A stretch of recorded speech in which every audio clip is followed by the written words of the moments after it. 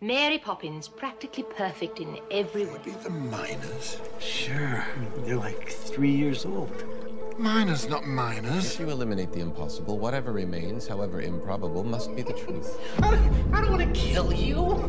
What would I do without you? Every time someone says, I do not believe in fairies, somewhere there's a fairy that falls down dead. Women who aren't afraid to fight, to stand up for our dignity. Transference is inevitable, sir. Every human being has an impact. No colored bathrooms in this building and a simple string of pearls. Well, I don't own pearls. Lord knows you don't pay colors enough to afford pearls. There's one thing the history of evolution has taught us. It's that life will not be contained. Life finds a way. Words are, in my not-so-humble opinion, our most inexhaustible source of magic. Okay, so next on the list of our 8 archetypes, number 2 is the Herald, not of Kumar. I have a little quote, which I thought was kind of fun. Please pay attention as this message is classified. It will not be repeated.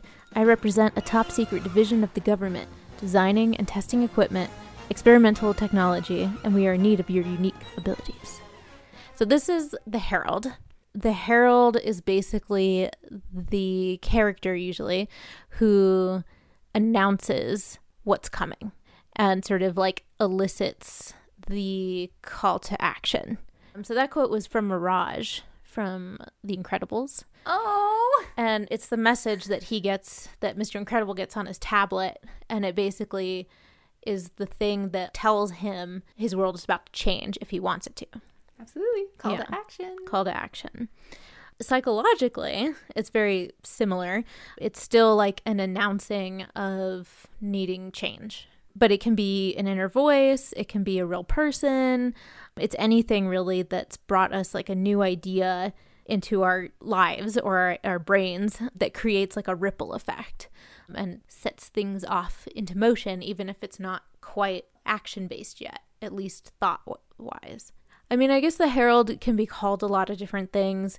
They call it sometimes the force of change, meaning that it doesn't always have to be a character, although I'm pretty sure it usually is, even if it's just in passing. Or sometimes another character plays the Herald temporarily. Like the mentor, for example, tends to be the Herald as well. They instigate the change. They say, you're needed, come with me. In which case, they're both Herald and mentor. Wearing the mentor wearing the mask of Herald. Yes. So I found 3 functions for the Herald. They promise the audience that something will happen. They basically are promising that the story is like working towards something. We're not just going to sit around like we were just talking about. Like the hero has a problem and there's an issue and we're going to like go towards something. 2, they often act as a call to action. And it's usually big enough to indicate the stakes and like the actual motivation toward the hero and what they're about to do. And the 3rd is they give both the audience and the protagonist a glimpse into the unknown world that they're going to enter. And then sometimes it's not, you don't actually, I mean, you do, but you don't. Like we just watched a movie called Purgatory, which was really fun in a Western. And, you know, we see these characters, this character that kind of shows them a magical place, right? And that it's sort of, I don't know, maybe that doesn't work. Yeah, I mean, in a lot of ways, they're forced into the extraordinary world. No, that's true. But the Herald comes as a weather impediment. They get stuck in a dust storm. Right. And that literally changes their direction. That's the Herald into the new world. So nature's deciding that this group must be here in the extraordinary world at this time. So the one example I thought of was the non-person one. So it's perfect. Oh, no. Well, I mean, it could be multiple things. Like once in the extraordinary world, there may be a herald into the next step of the journey. Totally. They could just keep coming, reappearing wherever they're needed. Yeah. In symbolism, in people, in a thought, and like even the hero can have an internal thought that we see as an audience that becomes the herald. Totally. You know? Yeah. Is that what you were going to say about Purgatory? Yeah, that sounds right. Let's go with that. Well, what did you think? Because I could be wrong. What did you think? I think I just talked myself into a wall. Oh. And I like that the herald can also be like for I mean, it's for the hero, but it's also for the audience. They're not quite the same as a chorus, which we talked about in Aristotle, but they do have a lot of like similar functions because the herald can reappear or be worn as a mask throughout. So we do get opportunities to see glimpses of what's coming next. Absolutely. As well. And also for some reason, herald, and like you kind of already touched on this, but herald and mentor tend to go together. So Gandalf is one that I wrote down. Glinda, they for some reason they just tend to go together because of the situation, I think. And it's much harder to show, especially like in a film, a hero discovering a herald or wearing the mask of a herald for themselves, which I think is probably more accurate in a lot of ways because that's how thinking works. Yeah. I also wrote down like the announcement in Willy Wonka is one, right? We find out Charlie's life could be different. Absolutely. It changes the status quo right away. Right. Effie Trinket in Hunger Games, same thing. Like she's a vessel for announcing the next Hunger Games, which is going to change people's lives, not just the main character, but everyone. She literally picks the names from a jar. Yeah. Like that's the best picture of a herald is like, even though I'm acting for an outside force, she has no influence over what's happening, but she's the one that picks the name of the heroes who will continue the journey. Totally. So that's like that's a scary type of herald, right? They have no control over it, but they're the symbols of it. Right. Representation of the shadow. Right. Hagrid, of course, in Harry Potter, as well as the letters in Harry Potter, they both kind of announce a change that's come or is coming to the main character, as well as to the main character's community. Something interesting about the herald is that they can also be a motivator. They're not necessarily just what we talked about with Effie in Hunger Games. They can also like sort of lend themselves to inspiring the hero to consider change, because again, they're not really like, they're the catalyst, but not really. I mean, you know what I mean? Yeah, or they become allies along the way if they stay in the story. Yeah. I had a really hard time like understanding the herald, only because it's sort of a vague concept, I guess. I mean, maybe it's not, and it just is for me. I tend to falter and not be able to like identify exactly what or who or when the herald arrives. I think it was a lot easier in something classical because it's more literal, which is handy. Speaking of which, we can talk about Wonder Woman first. So I had some trouble with the herald, obviously. And I had a couple different things that I thought could be the herald. But do you want to tell us what you think? I think because the basic function of the herald is to initiate the journey somehow, meaning put the hero into action. Mm-hmm. Whatever breaks their ordinary world is going to be the herald. And in Wonder Woman, she would have stayed on the island training to be a warrior, knowing the knowledge that she's supposed to kill Ares at some point. That could all still remain in her, but the problem is still she's on the island. Right. And there's nothing to call her out of it. Right. So then the call to action is in the form of a plane breaking the barrier of the island and becoming a problem. Right. That's the instigator. Now she's called to do something else other than train on the island. Right. So I think in a lot of ways, it's the plane crash. Even though Steve is the one operating the plane and he's the one that like is dragged out of the plane that she meets first. That's the first character of the extraordinary world. Right. I would still say that the image of that plane breaking through is very much the herald, kind of like the letters in Harry Potter that come through the mail. They act as the herald. Cool. That's what my opinion would be. Yeah, that sounds right. Cool. And then in Field of Dreams,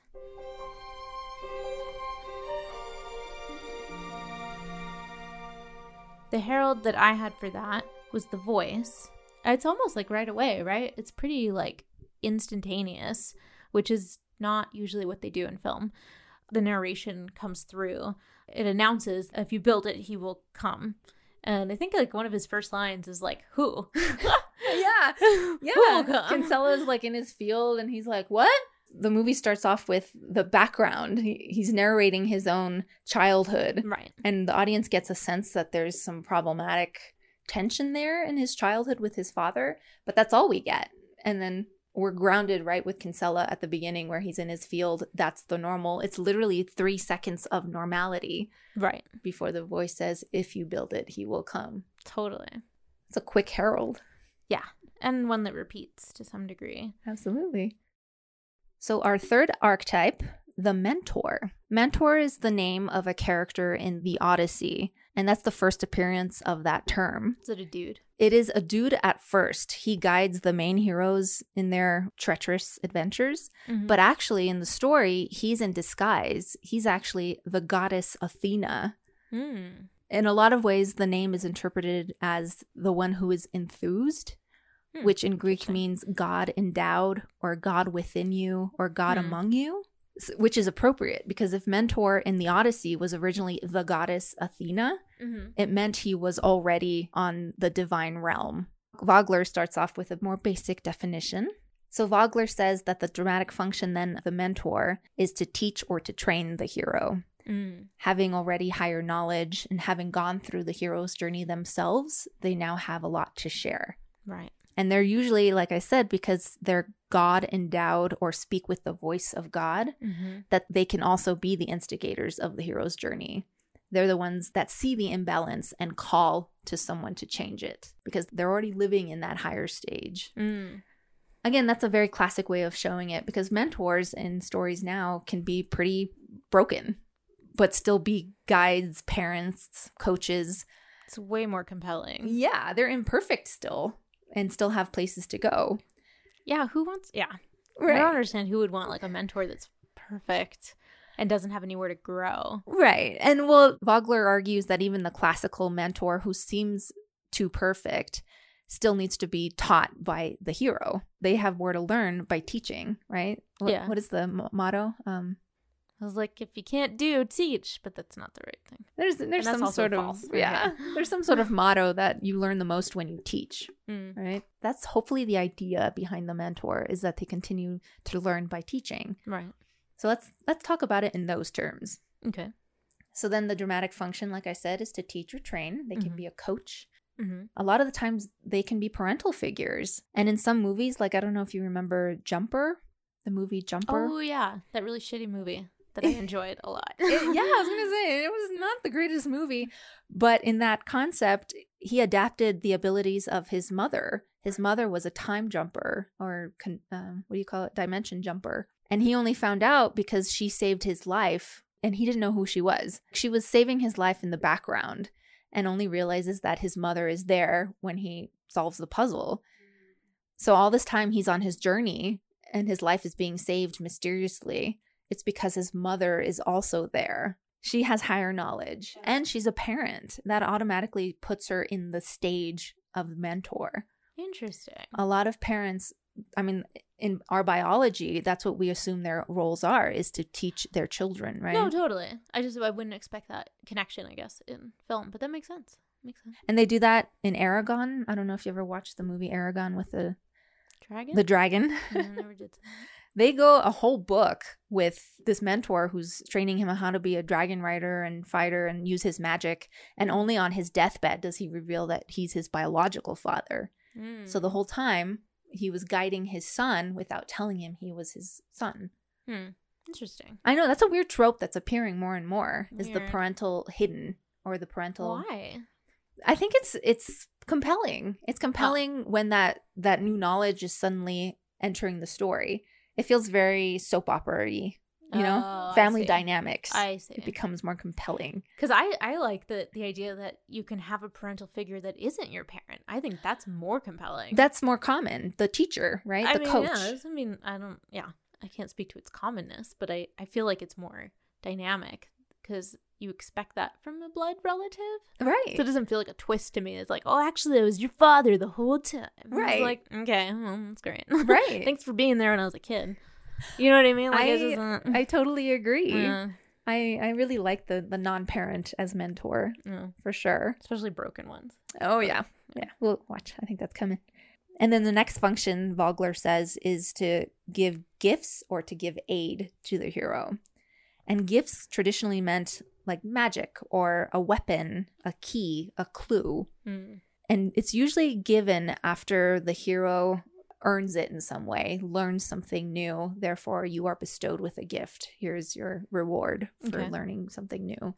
So, I mean, if it's a sports movie, for example, the coach pushes them hard until they like win that first fight. It's also midway in the story, so the hero still might be like, I don't know if I can win the championship. In which case the coach is like, well, take this token or this medallion that I wore when I won my fight, for example. Therefore, he feels trust in that medallion when he wears it for the final fight. Interesting. And it might be the crucial thing he turns to in his deepest moment. Does it provide him with good luck? I mean, it could, so metaphorically, symbolically. If it's fantasy, maybe it gives him magic.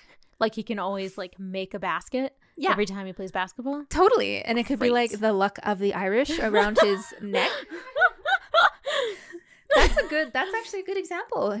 In Luck of the Irish, his mom is a lot his mentor. She's teaching him the Irish ways. Right. She gives him the necklace, and that's the luck. Maybe you guys aren't familiar with this classic film from the Disney Channel in the 90s, but it's called Luck of the Irish. Enjoy.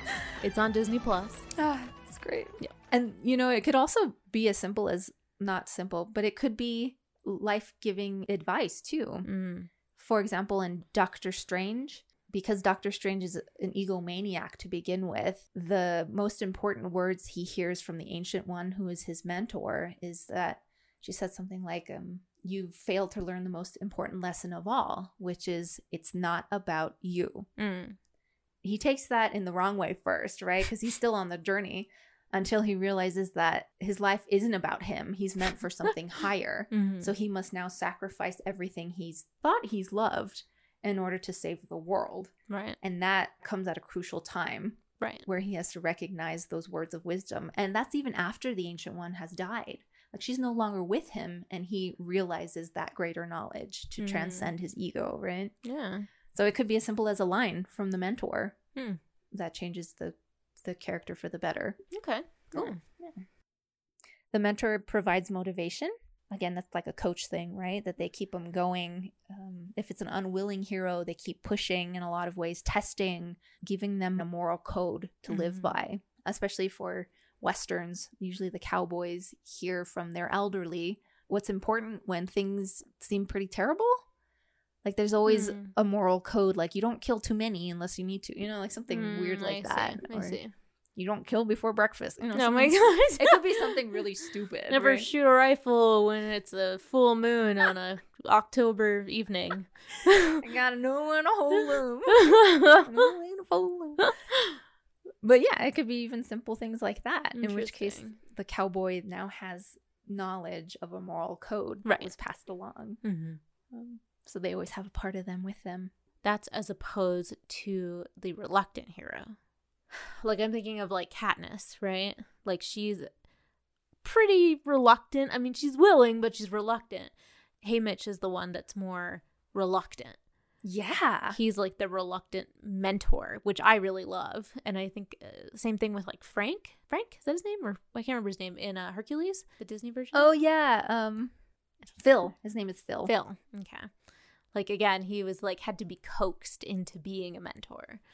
So, I mean, is there a subcategory for that? There is. Okay. I think a lot of the times they call them broken mentors. That's okay. But I agree. It's much more compelling when the mentor is broken. They haven't finished their journey, but they're pushed to help somebody else. They're the unwilling. That's what they're called, the unwilling mentor. Okay. Okay. That's just like the hero then. Yeah, exactly. There's subcategories of mentors just like there are for heroes. Right. But before we get to that, okay, let's talk about the psychological function of the mentor. So the psychological function, they represent the higher self. Again, they're the God within us. They're connected with all things.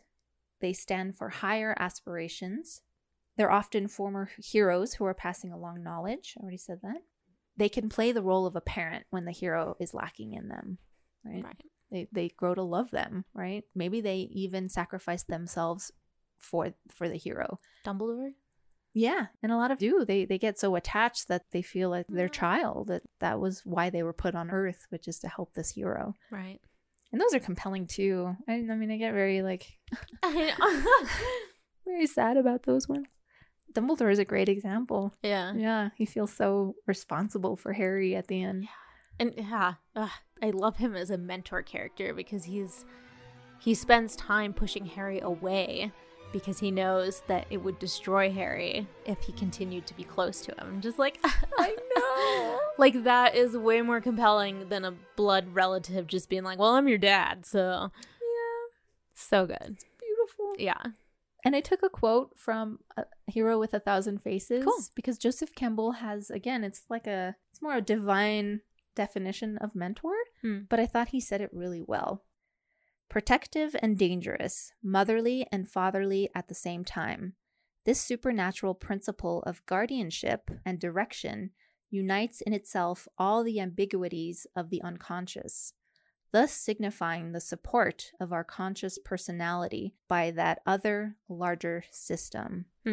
Basically, he's saying that in nature, just like heroes come up as imbalance comes up, nature corrects that by calling out figures. And he's saying that mentors are called up too, because there's a time for them to teach and there's a time for them to guard and oversee. Again, it feels like a divine intervention because the hero always finds a mentor, if you've ever noticed, in some form. There's somebody protecting, guiding, or teaching them along the way, even if they're unwilling or the anti-hero. Even if it's for yourself. I mean, we all have that. Exactly. Even spread out among many. Which leads us to our categories. You're welcome. Of mentors. I think he calls it multiple mentors. Oh, okay. Well, his example is James Bond. James Bond has multiple mentors for very specific things. Yeah. I see it. The coach, the direction giver, right. The office clerk for different dramatic functions. Interesting. Cool. Nice. The next category, dark mentors. These mislead the audience and lure the hero into danger. Jeez. And the best example is actually Denzel Washington in Training Day. Oh. The other movie that we talked about in Venom. The Venom Problem. Go listen to that episode. Interesting. Right? Yeah, totally. He acts like he's a guide and he's training him for this new position. He provides him with information, but he also constantly keeps him on the edge of craziness. Yeah, and his whole being is deceit. Yeah. None of it is, it may be true for him, but he's already dark. He's already a shadow. Yeah. And he's deep shadow. Yeah, he's basically using the hero to get what he wants. Yeah. So that's an example of a dark mentor. Nice. He's playing the part, but it's not for good reasons. Palpatine? Yeah. That could be a good one. Is the only other dark mentor I could think of at the moment, but yeah, I think, but he chooses purposely the shadow, doesn't he? Right. Yeah, he's not meaning the hero who's already in shadow. Yes. But it doesn't mean that he tries, especially in the new Star Wars films, right? He tries with his granddaughter, as we found out. Yeah. And she's the light hero. She's the willing hero. Right. But he tries to coax her into the dark side. Because he's her grandfather? It's the stupidest thing I've ever heard. But you're right. It makes him a type of mentor for her. Yeah. Even if it's in a really weird, dark way. Because he's played that role for other characters. So many other characters. It's interesting. Yeah, exactly. When mentors go wrong. Now we come to Hamish. This is the category Hamish in Hunger Games would fit, which is the fallen mentor. Yeah. They were on the hero's journey, but they experienced a crisis of faith in their calling, and they fall out of the cycle. Yeah. Right? And often in the hero's journey, they need their hero, their proteges, to bring them out of the shadow. Right. Either because it's necessary for survival or because the hero works at it. Right. And you're right, that's much more compelling because the hero's working much harder. It's where all the meat is. Yeah. You just want to go straight to the meat, and that's where the meat is. Yeah. Again, not black and white, right? Yeah. It's too easy for the divine mentor to fall out and be like, this is what you need to know.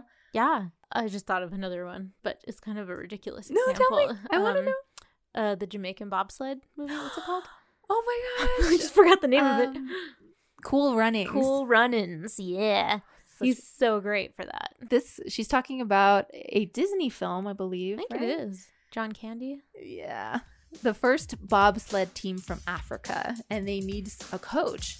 And this coach has been down and out for years, right? He was charged with a scandal. Yeah. Right? Yeah. Which he admitted he did. Right. Yeah. He totally was the fallen mentor. Yeah. Fallen hero. And fallen hero. Fallen mentor. Right. Yeah. Right. That's the cycle. You're right. So he comes out of it because he's forced to, because the main dude is like, we need a coach and we know you're the guy. And it takes a while. It takes a very long while. Uh-huh.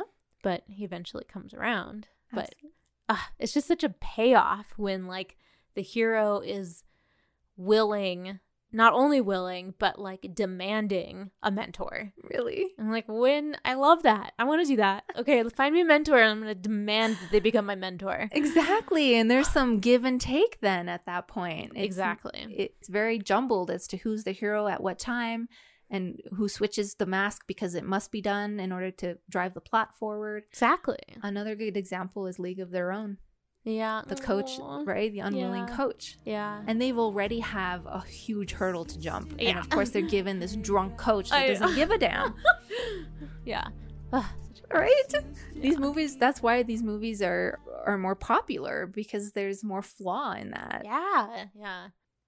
Oh, this was an interesting, weird category of mentors that Vogler mentions, which is the comic mentors. Most often in romantic comedies. Interesting. Yeah, makes sense. They're the best friend of the main character who gives them, quote unquote, advice about love. Right. That usually goes astray. Right. Or that's stupid. It's stupid advice, right? Because they just like to be in the action. Right.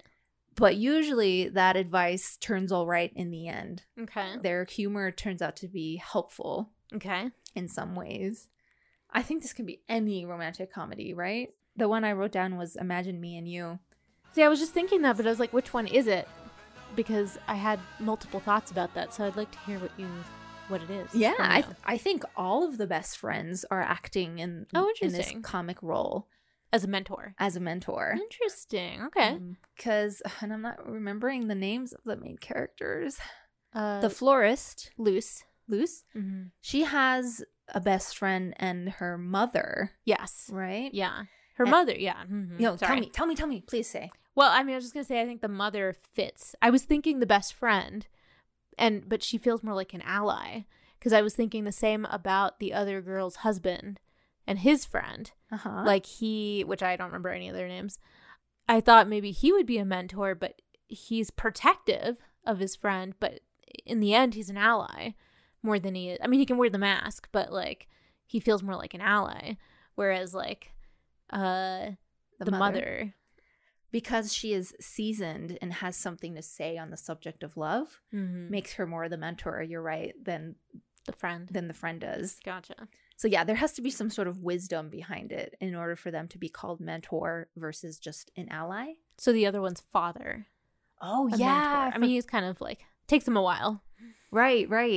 But he encourages her at the end to like follow her heart. That's right. And that could be called comic mentor because his advice is very not only fleeting and sometimes contradictory, but it surprises you. The final thing he says is like, what? You knew all along the right thing to say? And like, yeah.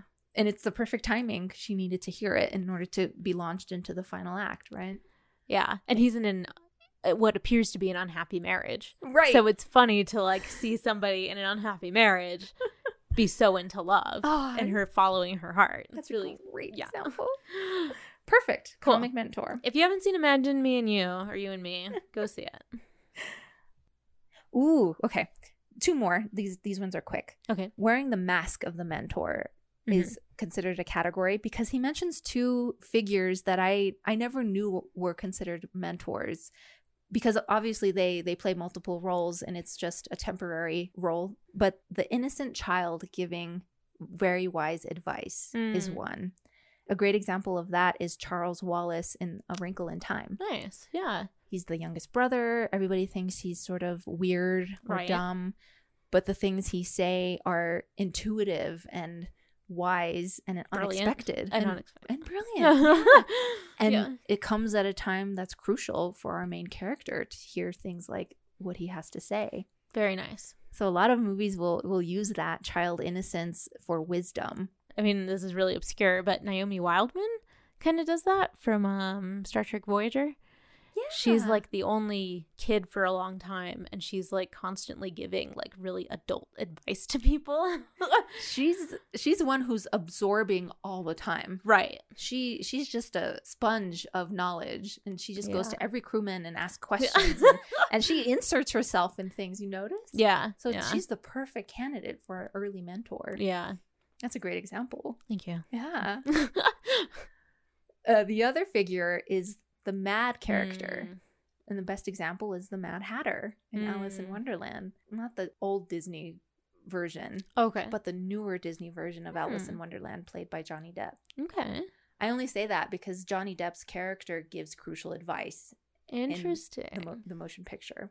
Nice. He has like an inner wisdom that he keeps masked by comedy, right? Because the things he says are zany. Really, zany, absurd, contradictory. Right. Feel like riddles sometimes. But in those riddles lies wisdom. Right. Lies the truth. Yeah. And sometimes the hero must decrypt those in order to understand that they're actually telling them crucial advice. I think the scene in Alice in Wonderland, which is when she's battling the Jabberwocky. And it's that famous line of, I sometimes think of 6 impossible things before breakfast. And he's like, that's a wonderful practice, but just at the moment, you must focus on the Jabberwocky, right? Suddenly he's giving logic advice where he never did. Interesting. And the last one, I guess it's worth saying. Vogler calls the last category the inner mentor.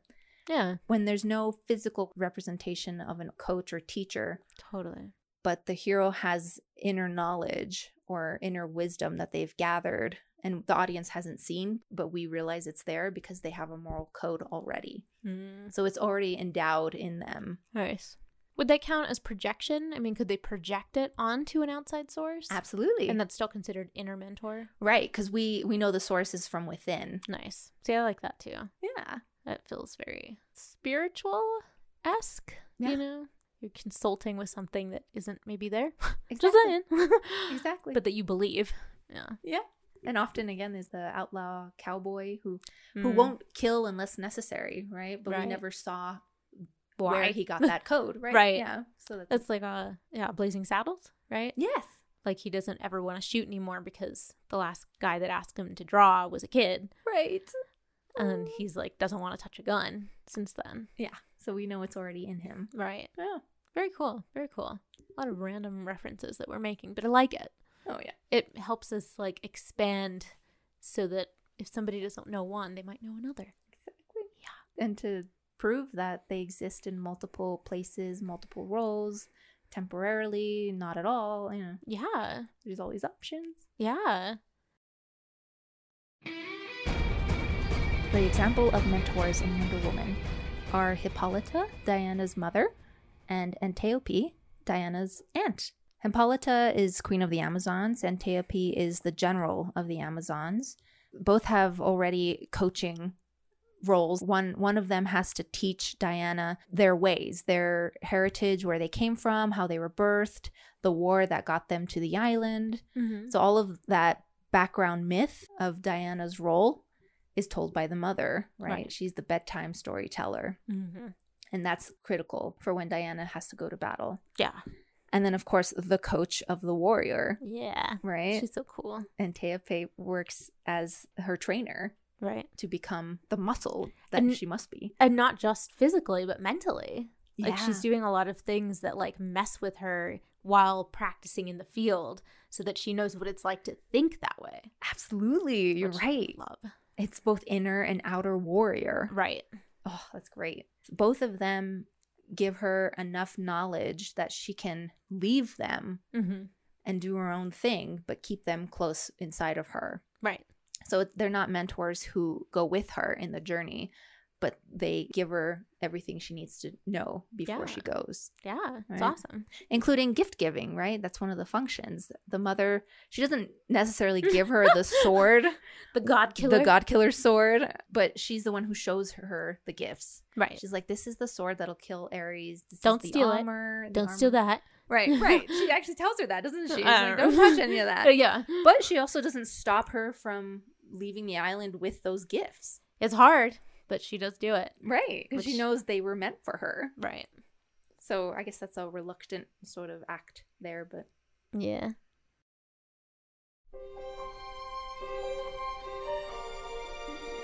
And then in the contemporary version, Field of Dreams, the mentors I wrote down were Shoeless Joe Jackson. Yeah, he was a good one. And we find out that he is the voice in the field. Right. And that voice, again, is the herald, but it's coming from a God-influenced level. The voice in the fields is very God-inspired already, because they imply that Shoeless Joe Jackson is coming from the place that we call heaven. So he's already living within the divine. Right. But when he comes out into the field, he turns into Hero, but still has that knowledge somewhere behind him of being the God speaker. Right. So he can tell Kinsella, if you build it, he will come. Ease his pain. What's the last one? Go the distance. Go the distance. Each one of those voices are acting as the mentor. Terrence Mann, of course, especially by the end, becomes very wise and gives the greatest advice. Right. And then Moonlight Graham, who is the third hero. Yeah. Again, he's already very wise. Yeah. And he's gone through his journey, so he has a lot to say to Kinsella that eases Kinsella. He's happy about learning the life that this man lived. Yeah. So those are the contemporary examples. Number 4 is the Threshold Guardian. Ooh. You must complete 3 tasks before the moon is full. That's from the Faun in Pan's Labyrinth. Oh, shoot. I love him. He's terrifying, but I love him. And he's based on a Greek myth, right? Totally. Is it Pan or Faun? Or wasn't there another name for him? I just confused myself, like, severely. Anyway. Do you want me to Google it? No, that's okay. Oh. The Threshold Guardian, in terms of the psychological aspect, it tends to represent obstacles we face in the world. Those can be physical and external or internal. It can be anything from like weather to bad luck to as big as like oppression and sexism and racism and all those like huge ones. And then in the inner, it's like neuroses, emotional scars, addictions, dependencies. I mean, all the things that really mess you up on the inside. Self-limitations. Basically anything that you'd want to like do in cognitive behavioral therapy. Wow. Is like what is the inner Threshold Guardians. And those, you know, they have levels. Sometimes they're really, really strong and sometimes they're more manageable. Quitting smoking cigarettes for me was kind of like on the higher side, but it's not by far the hardest obstacle I've had to cross, you know? Absolutely. What's your hardest obstacle? Let's psychoanalyze you. I know I could have sprung that on you. No, that's a great question, because actually now that we're kind of in quarantine, I'm constantly coming up against my battles of self-discipline. I know I'm very self-disciplined, but I very easily can drop into the rabbit hole and just be comfortable. So my brain is constantly battling no, this is better for you. And you know that because once you start it, you'll feel better. So it's like an inner voice. My guardian is an inner voice, as most of ours are. But right now it's the self-disciplined voice. I don't know. Rabbit holes are pretty like cool and kind of dank and dark. Sounds like a lovely place to like take a nap. Below is Wonderland. Yeah, with a Mad Hatter. Great. I don't know about all that. I mean, that's kind of like crazy, you know? That's true. I don't want to get that crazy. That's true. Anyway, sorry. But thank you for asking. You're welcome. The job of the Threshold Guardian in specific is to make sure that the hero is worthy of whatever that threshold is to cross over into. Sure. They tend to be the source of the test that the hero/protagonist faces throughout the journey. So you can have multiple Threshold Guardians, as well as maybe one that recurs. There tends to be more than one because they can take so many different forms. So there are 3 types of Threshold Guardians that I thought were worth mentioning. The ones that are like henchmen or on the side of the antagonist, who are usually neutral. Like they don't really have a stake in things in the way that the antagonist or the villain does. which is, makes a lot of sense. Yeah.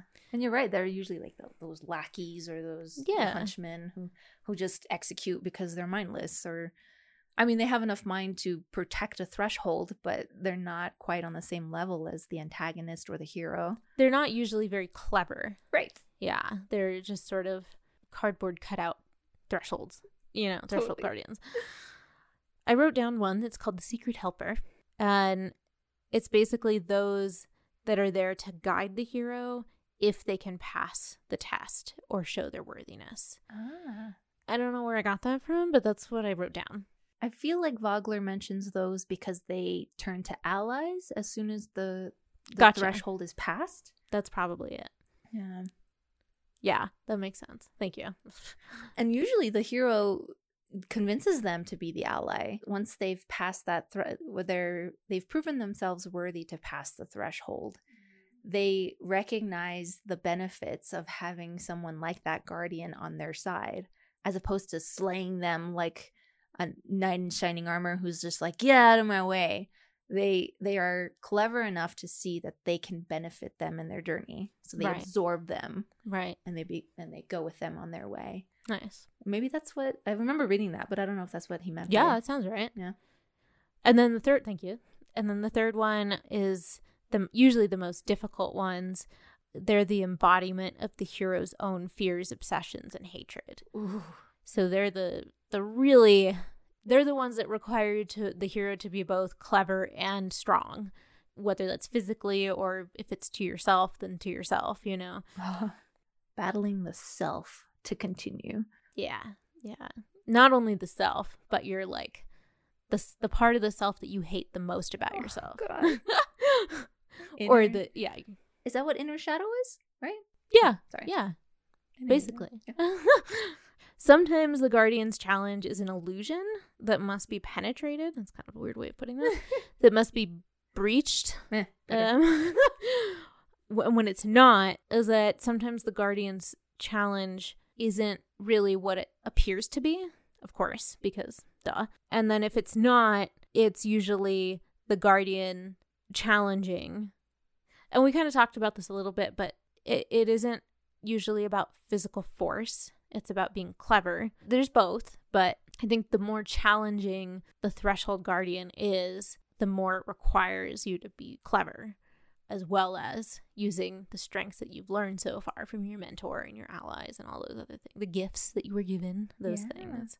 That's the Threshold Guardian being probably the riddle maker as well. Yeah. That's why the traditional, one of the traditional guardians was the Sphinx. The one who gave the riddle to be broken. And the original riddle was what starts off on 4 legs, goes to 2 and ends up with 3, right? It's man, because they're the baby, the man, and then the elderly. Right. That's why you see that sort of riddle doer across bridges. Like, you can't cross this bridge until you answer this riddle. That tends to be the most classic of the Threshold Guardians, right? Totally. That's a very obvious one because it's so ginormous. Absolutely. One of the most important parts for the hero when he or she comes up against the Threshold Guardian is if they can pass, and seeing them not pass sends them back to where they were before they showed up because they're not ready. Right. Which is so psychologically true. I mean, you know what I mean? That's what you do psychologically, whether it's cognitive or not. That's what happens. Sometimes you're just not ready for that challenge and you have to go back and recollect yourself and rally your allies sometimes so that you can come back when you are. Absolutely. And the Guardian is there basically testing courage, perseverance, willingness to listen to advice, courtesy. There's all these huge things that almost don't seem as important as the main goal of the hero, especially when a hero turns the Threshold Guardian into an ally. These are the skills that the hero has to absorb, like you were saying, to become the all later. Because, breaking in and shooting everybody that's a bad guy is not ultimately going to get you to your goal unless you're becoming the shadow or the villain or the antagonist or whatever. Absolutely. And there's like quite a few examples of this that I wrote down just because it's kind of a fun archetype for me. Willy Wonka in the Chocolate Factory was one that came up. Wonka exploding at Charlie and refusing to give him the prize. Yeah. Because that turns out being a test of Charlie's loyalty. Oh, shoot. Which is crazy. And that's coming at the end of the film. Right. Which people usually think of like, oh, well, the thresholds are at the beginning. No, they're throughout the story. Yeah. Oh, it's perfect. And like the big one is at the end, which is not always what you think. And then, of course, Red Skull, which is the one we talked about as soon as we started talking about the Threshold Guardian. It's from Avengers Infinity War. Ooh. He's the one that protects the Soul Stone. And we get to see him twice, which is kind of cool because we see the process.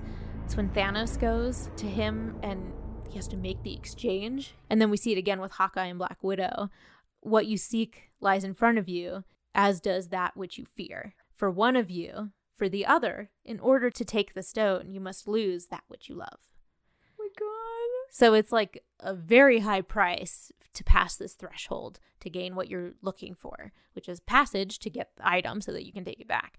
And we see how each character is tested. We see the reactions and the actions of each character based on what archetype they're playing. Because Thanos, as the Shadow, he forces his daughter off the cliff. And it is difficult for him, but not difficult enough to not do it. He's not totally one-sided. There is some like true emotion there, but he's still a Shadow. And he's forcing an unwilling soul to die. Totally. The daughter makes the point because she at first is like, great, if that's the price, you can't pay that because you love no one. Right. And then we see that he actually, in fact, does love her. Right, It's a really twisted love, but it's messed up, but it's more accurate. Yes. You know, it's not simple. And then, of course, with Hawkeye and Black Widow, which is kind of a cool scene because they're fighting to die. Even like jumping off and catching and then jumping off and then catching. I'm like, oh my God, guys. That scene is just, it was so well written. The things they say to each other. Yeah. If nobody else cares about superhero movies or any of that, just know that they have moments of great psychology in there. Yeah. That seems stupid, but when you watch it and experience it, it's really not. Yeah. It's really everything that you would say if you were them. Yeah. it was a great scene. Still mad that they got rid of her, though. Oh, well, for sure. There's a lot of tension still. Always the sexist choice that they go with. Let the white man be alive. He will solve everything. Whatever. Yeah, anyway, sorry. That's really... my personal feelings. I personally feel the same way. For Thank sure. You should not have died. Yeah. And then you mentioned the Sphinx in Greek mythology, definitely. And then the other example I had was the Faun, again, in Pan's Labyrinth. He is the one that shows like all of the qualities of the archetypal Threshold Guardian. He tests Ophelia's merits and strengths by giving her the 3 tasks which she has to complete in order to gain entry into this magical kingdom and take her rightful place. The challenges all test her morals, her determination, her tenacity, and there's a lot of times where you're not sure if the Faun is good or evil. Like, he's very much playing that trickster as well, but he's like, he's playing so many roles that it's so like effective because this is like a little girl. I know. That like is trying to survive in this insane world. Traditionally cultures depict the devil with those horns of a faun anyways. So yeah. The creators of the film meant to emote some of that devilish tricksterness anyway. Yeah. But you're right. The way he acts makes him multiple archetypes. Right. Interesting. And especially, I think to your point, especially at the end, the last task that she has to complete, under pressure, of course, is whether or not to spill the blood of an innocent. Oh. And it's her newborn baby brother. Oh my God. On top of it. And that's the only way that she can gain entry into the gate, into the kingdom. Right. It's like, what other kind of threshold do you want? And what kind of guardian? Because it's like messed up. Such a good movie. I can never watch it again, but I remember it. So. Totally. It's one of those like once every 5 years. So let's talk Wonder Woman. Yeah. In terms of Threshold Guardian, we definitely have the mother. She is one of the most prominent people to try to block Diana from leaving the island and going towards fate to some degree, because it's like foretold in this world that she has to fight. Diana doesn't know it, but she is the god killer, and there's nothing the mother can do to stop that. And her sister is one of the people that really forces her to accept that. I don't blame the mother for acting motherly. Absolutely. Because the way I see it, she has two roles here. Her being the queen of the Amazons, knowing what Diana must do, and her thinking of her as just an innocent child who doesn't deserve to go through that journey. She's trying to protect her. It's one of my favorite, like, dynamics. Yeah. It's not fun. It's really good to see a female character making those choices. Right. Because I do find when it does come to the male versions of this, it seems like that decision is easier to make. And that's just what I've seen. That doesn't mean that it's true. It's just what I've seen. And so it's nice to see somebody like this who is fighting herself so much without us really even needing to see a lot to know it. Exactly. Yeah. Which makes Diana's overcoming that threshold guardian more emotional and memorable. Yeah, a lot of depth. Yes, like a lot of depth there. There's an idea that she can't return. Right. At the end of her journey.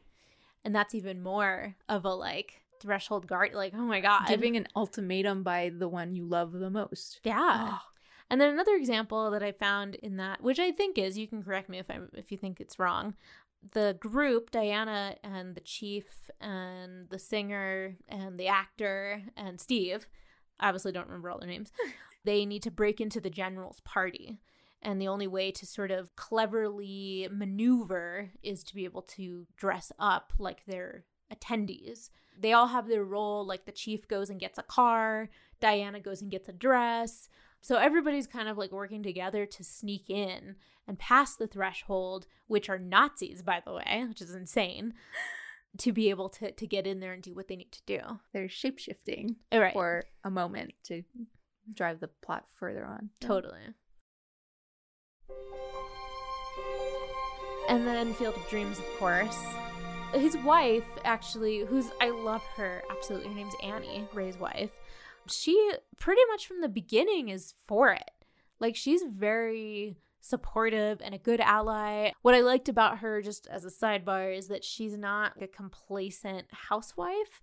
She's like a little spitfire. Yeah. But she believes him and she believes in him, and she's like, I'll make it work. She goes with the flow. She's a child of the 60s, damn it. Really. I mean, she's just so refreshing in the movie. Like, every time we see her, I'm just like, yes, thank you. Like, we needed some, like, earthly, strong. I love it. So she, at one point, does become a very temporary / brief threshold guardian to Ray, which is a fun scene because it lasts for, like, 5 seconds. And he reveals that he's been having this dream. And she's like, does it have to do with this and this and that? And he's like, yeah. And so they realize that they've been having the same exact dream. And at which point she's like, I'll help you pack. Like, you gotta go. Yeah. Almost instant. And I love that because he's proved it, that he's not just crazy, but he also doesn't truly need to. And I love that that's what makes her an ally and a threshold guardian to some degree. And I also think that the voice is a threshold guardian. There's a lot of things that the voice is asking Ray to do. And the only way that he can continue on his journey is by completing that task. Ah. You know, you have to believe to see it. You must pass these tests to be able to go on to the next part. I didn't even think about it like that. But it's absolutely true because he couldn't complete his journey without solving the puzzle of each section voice's goal. Yeah. Right. Yeah, it's literally broken up into 3. Right. And each one is calling for him to pull in another hero. Right. Wow, that makes an interesting threshold guardian, especially one that you can't see. You can't see, you can't predict. Yeah. You can't do anything about it. You can't ask questions. I mean, like, he could at least be like, who do you mean? Right. Do you mean I should go get Terrence Mann, who's been like loitering in his apartment? Yeah. Yeah. That's the only clue the voice gives each time. And the threshold is pretty much invisible too. He doesn't really know not only doesn't know what he's looking for, but he doesn't really know what it means. He doesn't know if he's passed. He doesn't know anything until the next instruction comes along. Absolutely. What about you? Did you find any other threshold guardians that stuck out? Not a guardian, and maybe this isn't even worth mentioning then because it's just a divine threshold of sorts. I love it though. I love it. Do you know what I'm talking about? Yeah. Is the actual crossing between the field and the real world. It's like the gravel section. Yeah. They literally like the camera pushes in on the threshold between the dream state and the actual state, which to those who are worthy, they see everything in the dream state. Kinsella and his family, they can see the baseball players right away because they're believers and they can interact with them. So it becomes a threshold for everyone when they do believe and they start to see it. Yeah. We know that because Annie's brother, the idiot. Who we will talk about because he's the shadow. Good. But he can't see any of it because he's not a believer. He's not worthy to cross the threshold and see what's happening. So I think that makes for an interesting tool in the story. Yeah. Especially when Moonlight Graham, when he crosses it the last time, it's because his dream has been fulfilled. Right. And now he's worthy to return to what he was, which is a final hero who's lived his life, ready to return to heaven. And it's very interesting because, like on the, I'm going to say the reality side, you can pass it back and forth. It's actually not a physical barrier. It's just the place where the spirits are beyond, right? But if you're on the spirit side, it's a literal boundary. And the other players that see him step up to the gravel seem to know that, like, once he passes over, that's it. Right. You know, he's going to be Doc again, not Moonlight. Right. I mean, I don't know either if that's considered a threshold guardian specifically, but it isn't a really compelling threshold. I mean, if we do think of a guardian being there for those thresholds for like between heaven and Iowa and the baseball field, that's again the divine. Totally. That's where Shoeless Joe Jackson's external voice is coming from. That's the same type of God speaking guardian. Yeah. So maybe that's who the guardian would be for the actual threshold. Yeah. We're going to pause there because we do have more archetypes. We will pick up next time. If you'd like to review us, we're on iTunes, bitethepen.com, also to listen. We're on most apps, I believe. We have a Facebook page. We have a Twitter. If you feel like donating, you can check us out on patreon.com. We'd like to give a big thank you to our donor, Jesse Martinez. Thank you for supporting us and for listening. We hope to have you all back here for our final episode of Archetypes. That'll be the Trickster and the Shadow. Thank you so much.